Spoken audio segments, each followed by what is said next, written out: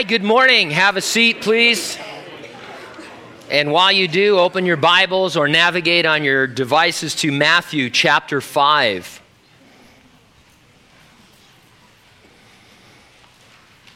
There's a couple here this morning whose air conditioning went out and then their refrigerator went out, so I expect our air conditioning to fail any second now. Not saying that they're jinxed or anything, but it's very possible.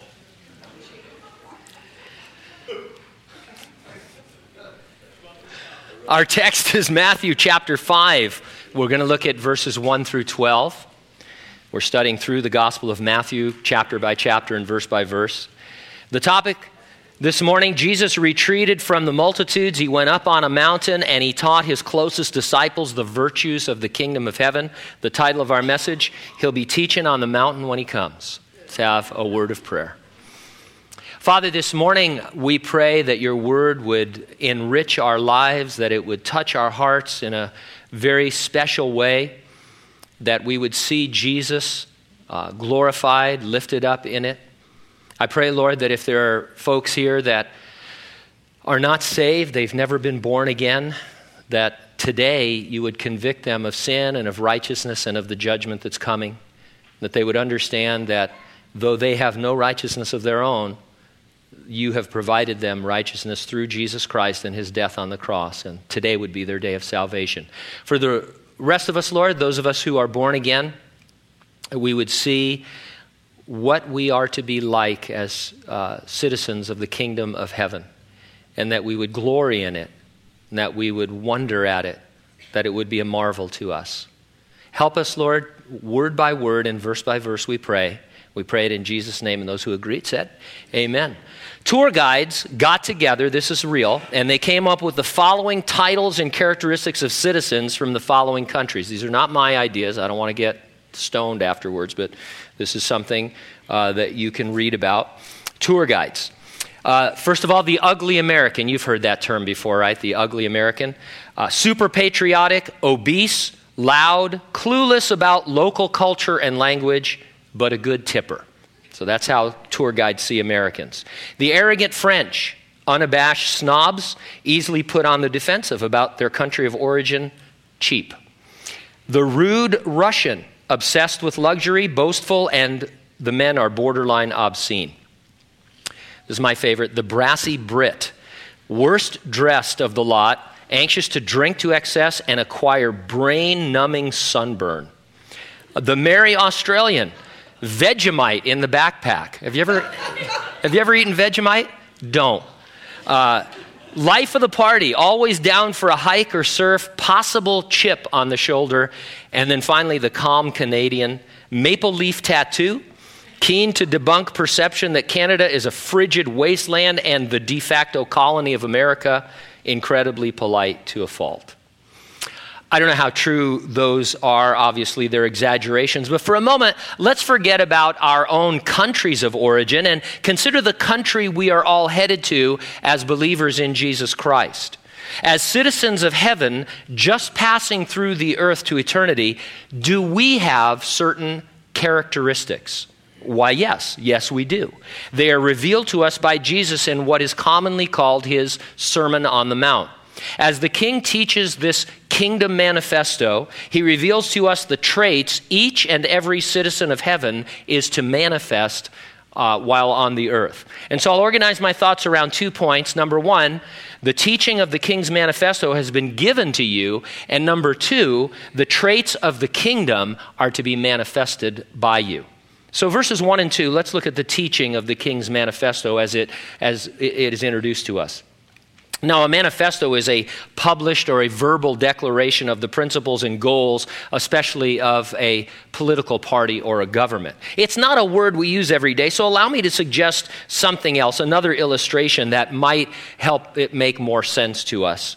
Whether your politics are conservative or liberal, you're probably familiar with the movement in our country to return to the principles and virtues set out by the founding fathers in the Constitution of the United States. The argument is that we have gotten away from what it means to be an American. Jesus' Sermon on the Mount sets forth the principles and virtues of the kingdom of heaven.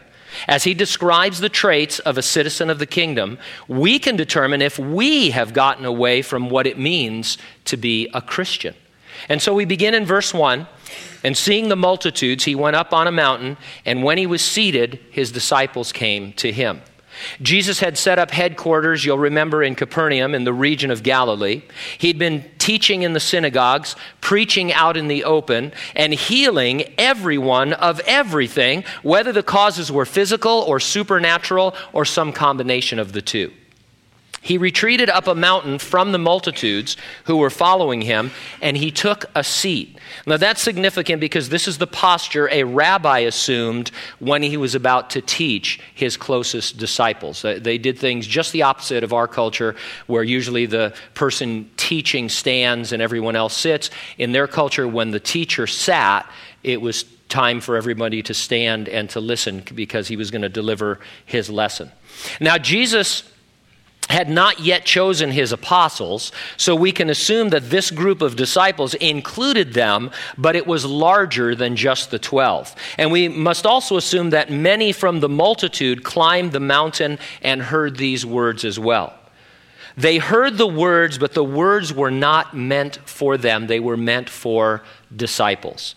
Only someone who is a believer can manifest the traits that we're going to talk about. They require the supernatural enabling of God the Holy Spirit. You must be indwelt by the Holy Spirit. You must be born again to manifest these traits. They are not a prescription for becoming righteous. They are a description of those who have been declared righteous by God. A lot of people look at the Sermon on the Mount, especially the Beatitudes here, these first blessings, and they say, oh, everyone should adopt these as principles for living and the world would be a better place. That's true, except that only a Christian can live out these principles. Only someone who is born again.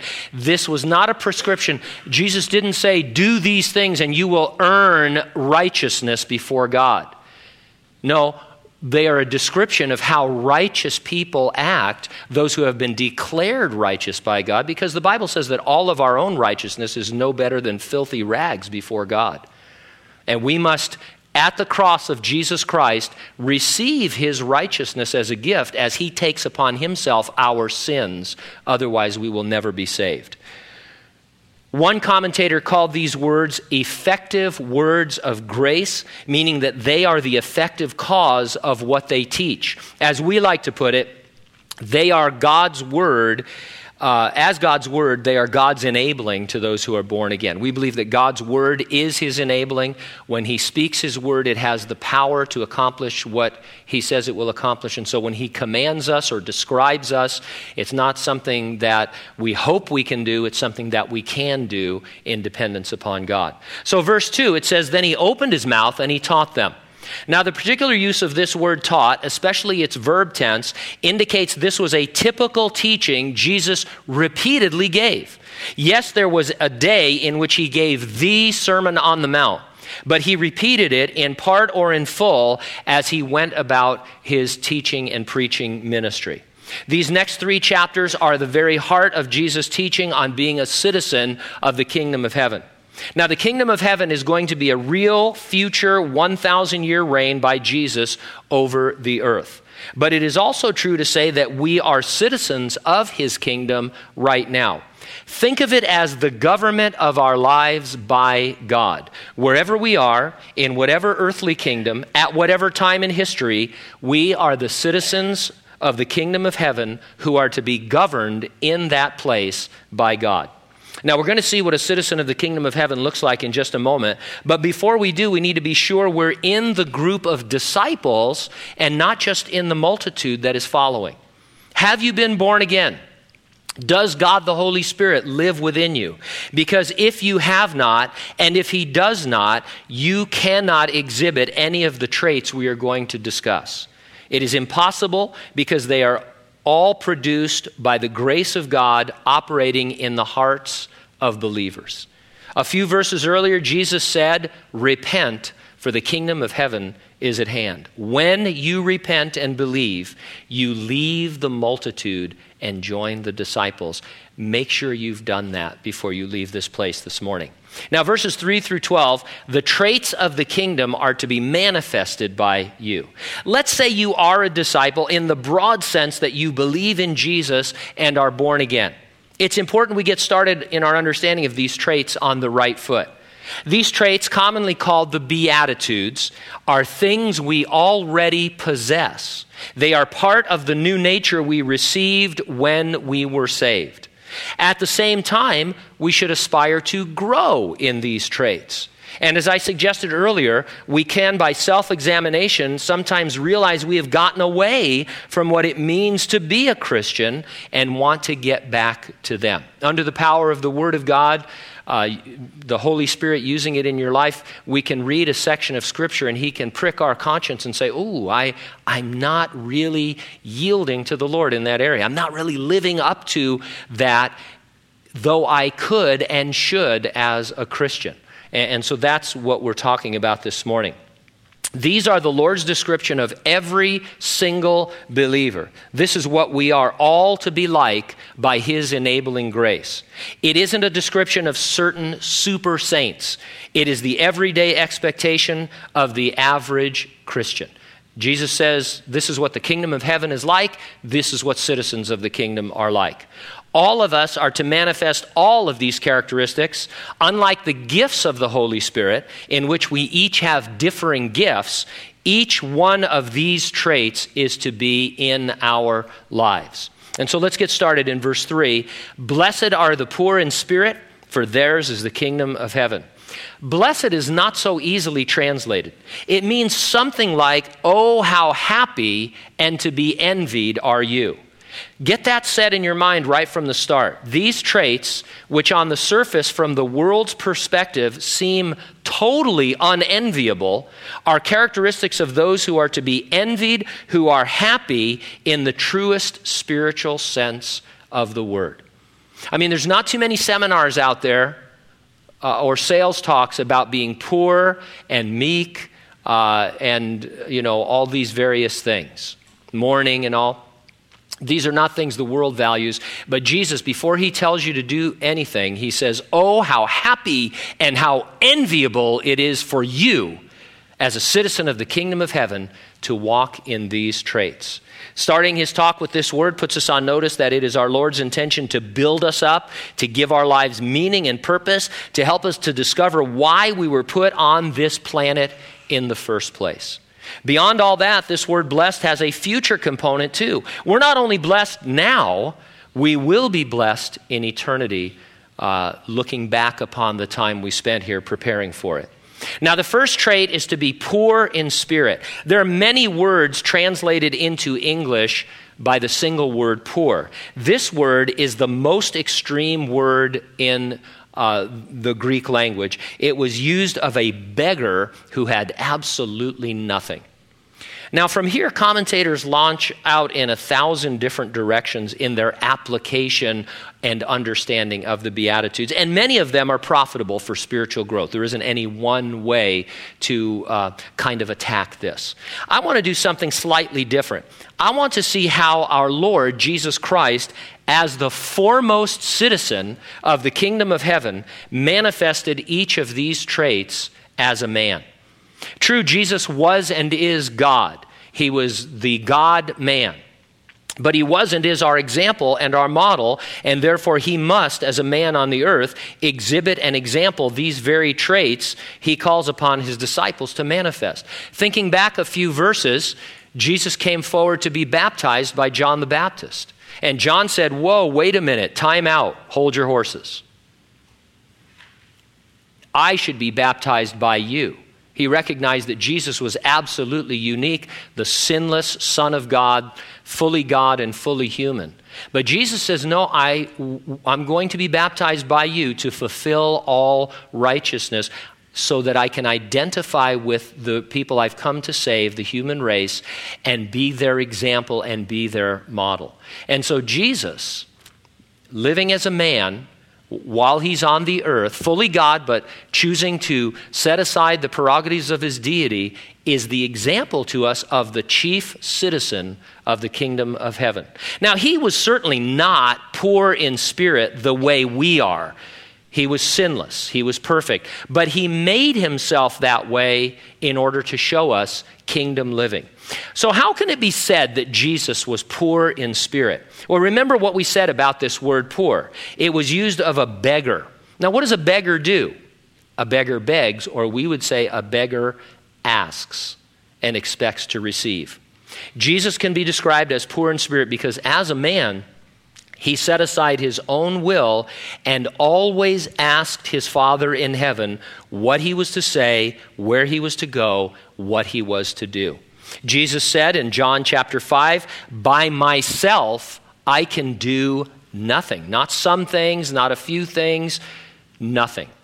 And then he said in John chapter 12, "The words I speak are not my own. The Father has told me what to say." Without exaggerating, we would look at Jesus and say that he only said, he only did, he only went where the Father sent him. Always asking and being directed by our Heavenly Father. And so you see the Lord, fully God, yet fully man, praying, seeking his Father's will and permission. He modeled for us total dependence upon God. In the Garden of Gethsemane, his famous line, "Nevertheless, not my will, but thy will be done." Jesus set aside his own will and his own prerogative, his own spirit, as it were, to be subordinate to God, to be poor in spirit, and to be led. Jesus wasn't poor in spirit because he was somehow deficient, but because he was totally dependent. He totally 100% submitted himself to his Father and followed the Holy Spirit. Am I totally dependent upon God? I started that way. We all did when we got saved. You especially remember this if you got saved later in life, when you realized that you were a sinner with no hope of salvation. There was nothing you could do, you could ever do, to earn any status with God because of the weight of your sin. And you threw yourself on the mercy of the cross, knowing that if you were going to be saved, you were 100% dependent on the work of the Savior, Jesus Christ. And so we all start off absolutely poor in spirit, totally dependent upon God. It was recognition of total spiritual poverty and dependence upon God to save us that gained us entrance into the kingdom of heaven. Now, since I was once thus submitted and surrendered, I can be again, or at least I can recognize when I might have abandoned this trait to follow my own leadings, and I can then repent and return to doing God's will. Only then, totally dependent upon my God and Savior, will I be truly and wonderfully blessed. I will appreciate the kingdom of heaven because wherever I am on earth, I am being ruled by God. Now, you see, this is a good example, just again, to see each of these traits. These are traits that you already possess, but that we can get away from as we walk through this world, as we get soiled with the sin and the darkness of this world. And they are traits that we need to grow in. No one of us is ever going to be able to say, I am 100% submitted to God. I only do what God tells me to do, and I only say what God tells me to say. But that shouldn't discourage us. We should understand that day by day, He is conforming us to the image of Christ. We're becoming more and more like that.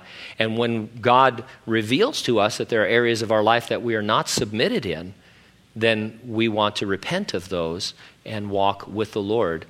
Look at all that God accomplished through the life of Jesus Christ. I submit to you, it was the greatest life that was ever lived. And yet Jesus said the number one characteristic, the very beginning of it, is to be poor in spirit and to be led by God and do only what God wants you to do, when He wants you to do it, with the words He wants you to speak. And so these are tremendous principles for us.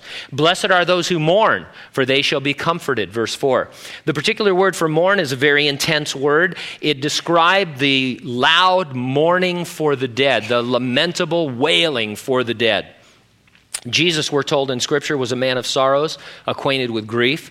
He mourned with tears outside the tomb of his friend Lazarus. He mourned with tears over the plight of the city of Jerusalem. Suffering and sin inspired Jesus to mourn. In his case, having no sin, he mourned for the sin of others and for sin in general. Do I mourn over sin? Well, I did when I first got saved. I mourned over my own sin. I realized how heinous it was, how evil it was, how it destroyed my life and the lives of others. Do I mourn still? Well, that's a question we must each answer for ourselves, but I'd say for most of us, most of the time, the answer is not so much. I'm not saying that we always ignore sin or that we slough it off, but I'll just throw this out. I say this to myself. When was the last time I was overcome with the understanding that I had sinned? And I mourned the way I mourned when I was first aware of my sin. Sin hasn't gotten any nicer. Sin hasn't gotten any cleaner. If anything, it's worse because now I sin against the knowledge of the holiness of the Son of God. And so I need to return to a mourning for sin. And since I thus once mourned, I can do it again. And when I do, I'm comforted by God the Holy Spirit that for those sins, Christ died. Oh, how happy and to be envied are we when sin is confessed and we are restored to fellowship with the living God. Then, as a citizen of the kingdom of heaven, I will mourn over the sin of others. And like my Lord, I will seek to announce to them the spiritual comfort of his forgiveness that is available to them. Verse 5, blessed are the meek, for they shall inherit the earth. Adam Clarke wrote the following. He said, our word meek come from the old Anglo-Saxon word meaning a companion or an equal, because he who is of a meek or gentle spirit is ever ready to associate with the meanest, the lowest of those who fear God. And so this idea of meekness has to do with identifying with folks that are in trouble, that are lowly, that are kind of at the bottom of the barrel, as it were. Jesus said of himself, I am meek and lowly in heart. So up to now, maybe you're still thinking, I'm not too comfortable talking about Jesus being poor in spirit and mourning. But Jesus did say of himself, I am meek. And this is what I'm talking about. He made himself these things in order to show us what he meant. I am meek and lowly in heart. It's from that famous passage in Matthew 11, verse 29, where he talks about his yoke being easy and his burden being light. He lived out meekness by coming to earth from heaven as a man to associate and identify with the lowest of us in order to save us. Even the highest of us would be the lowest. Imagine Jesus, the thrice holy Son of God, God eternal, becoming a man to identify with the men of the earth. That is meekness. If you don't see that, and I think Adrian Rogers used to say, if you think meek is being weak, try being meek for a week. Meekness is not weakness. It's a strength.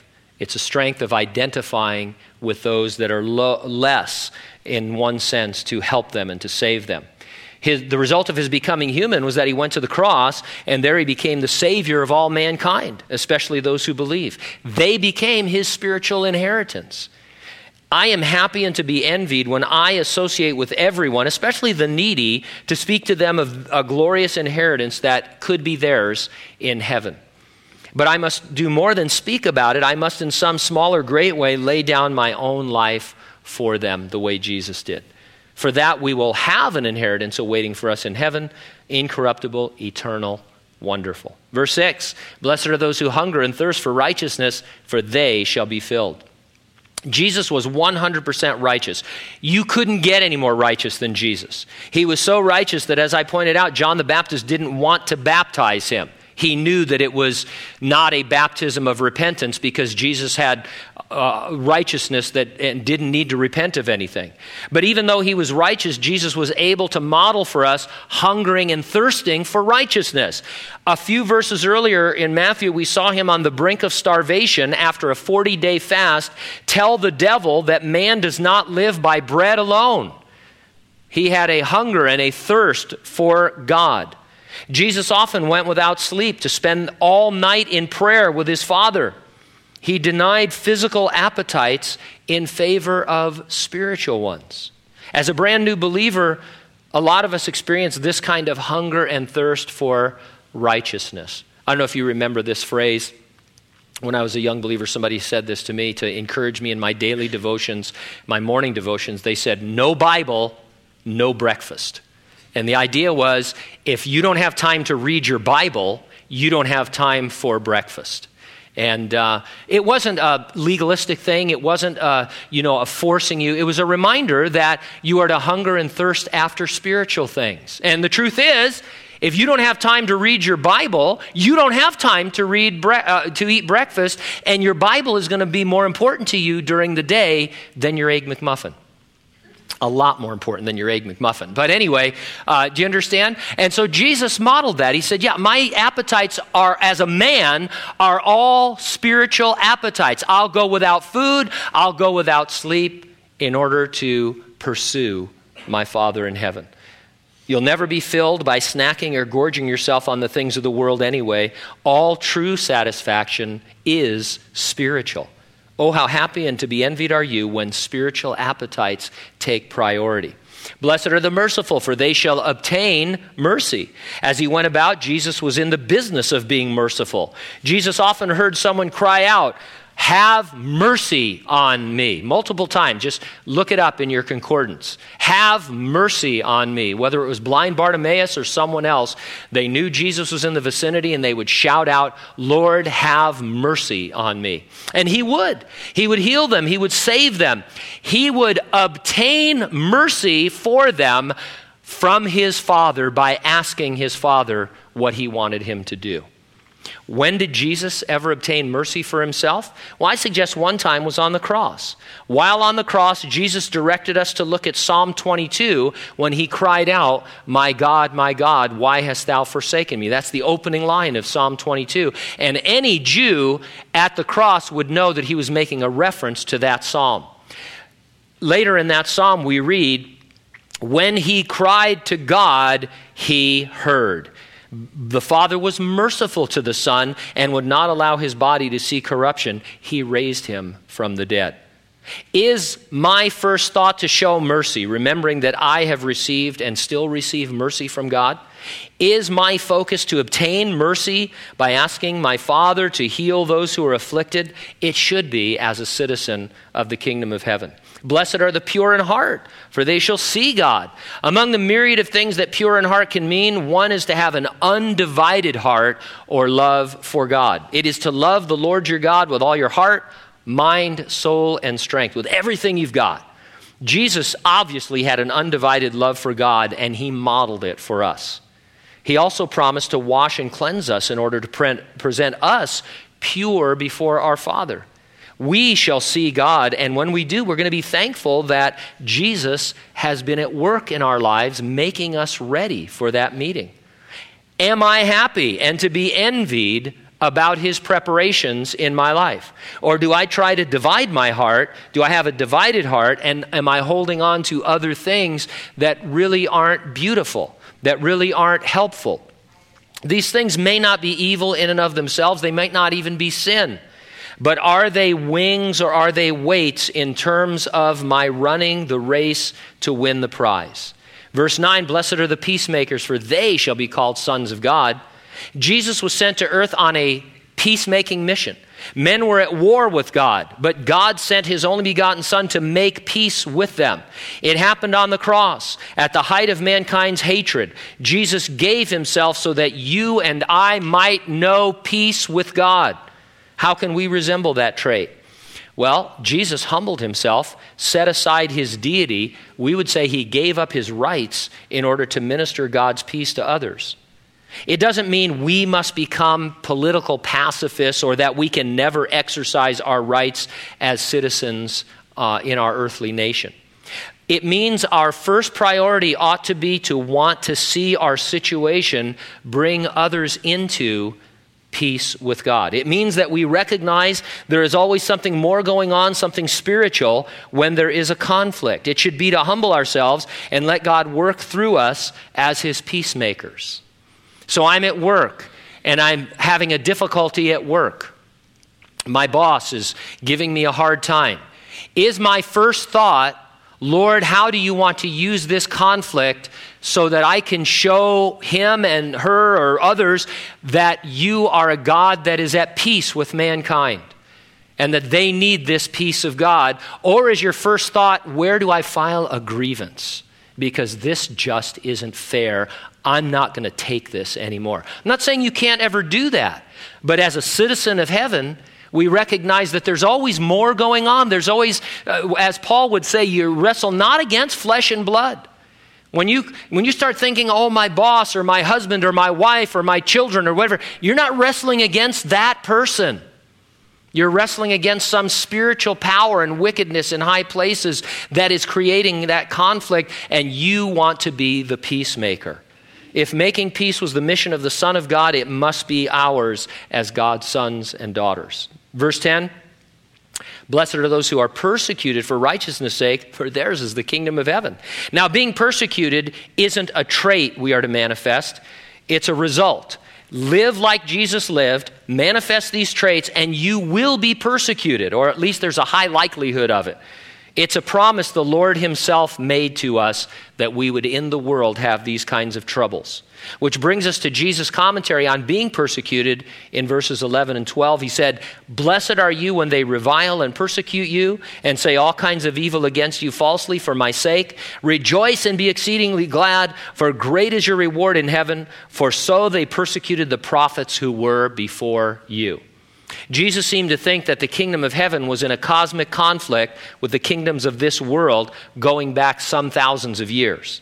The successive kingdoms of this world, ruled as they were and are by the god of this world, Satan, seem to be victorious. They persecuted the prophets, they would persecute Jesus, and they will revile and persecute Christians. Oh, how happy and to be envied are you and I if we are thus persecuted. For one thing, it is concrete proof you're a citizen of heaven and that the kingdom of heaven is breaking through the kingdom of darkness and gaining ground. And he says, great is your reward in heaven. We need to think more about heaven, especially about who and what is waiting for us there upon our entrance. It's going to be Jesus ready to reward us. I admit it's so hard to think about heaven in one sense because it seems less real than the material world that we're in. But you and I know that it's more real because this world, this universe, one day God's going to be through with it. He's going to fold it up, the Bible says, as a garment. He's going to wipe it out. He's going to quit holding it together. And it'll be gone in a flash, and he will make a new heaven and a new earth wherein dwells righteousness. And spiritual things are the things that matter. And so I should be thinking about that day, which for any one of us could come at any moment. We believe that the rapture of the church could happen at any moment, but you or I could die at any moment. To be absent from our body, to be present with the Lord, and to face the Lord at that judgment and want to know that great is our reward in heaven because we are learning about these traits that we already possess and seeking to manifest them more and more, to grow in them, or in some cases to return to them because we've gotten far from them. Never say you don't care for rewards as if you seem more spiritual. Have you heard that before? People say, well, I don't really care about getting rewards because after all, I'm just going to give them back to Jesus. And there's certain, it seems kind of spiritual, like I'm so spiritual I don't really care about rewards. I'll tell you why you should care a lot about rewards. Because one reason only, because Jesus delights to give them. He wants to give them to you. And when I stand before the Lord, I don't know, I'm just using this as an example, but I would rather have a trainload of rewards for him to give to me rather than him reach around in his pockets and say, well, I think I've got a ring here somewhere for you, Gene. That baby dedication, you almost had it there, but no, I'm sorry. It gives the Lord joy to reward you. Do you want to bring joy to the Lord? Of course you do. All of us want to give back to the Lord. And so often we think, what can I give the Lord for all that he's done for me? He says, I want to reward you. Earn some reward so that I can have the joy of giving you rewards. God loves to give, does he not? He's the God of grace. Salvation is a gift of grace, freely given, undeserved, unmerited. He wants to give. So put yourself in a position to receive. Serve him. Make sure he has a bushel full of rewards for you so that his joy will be full. Amen?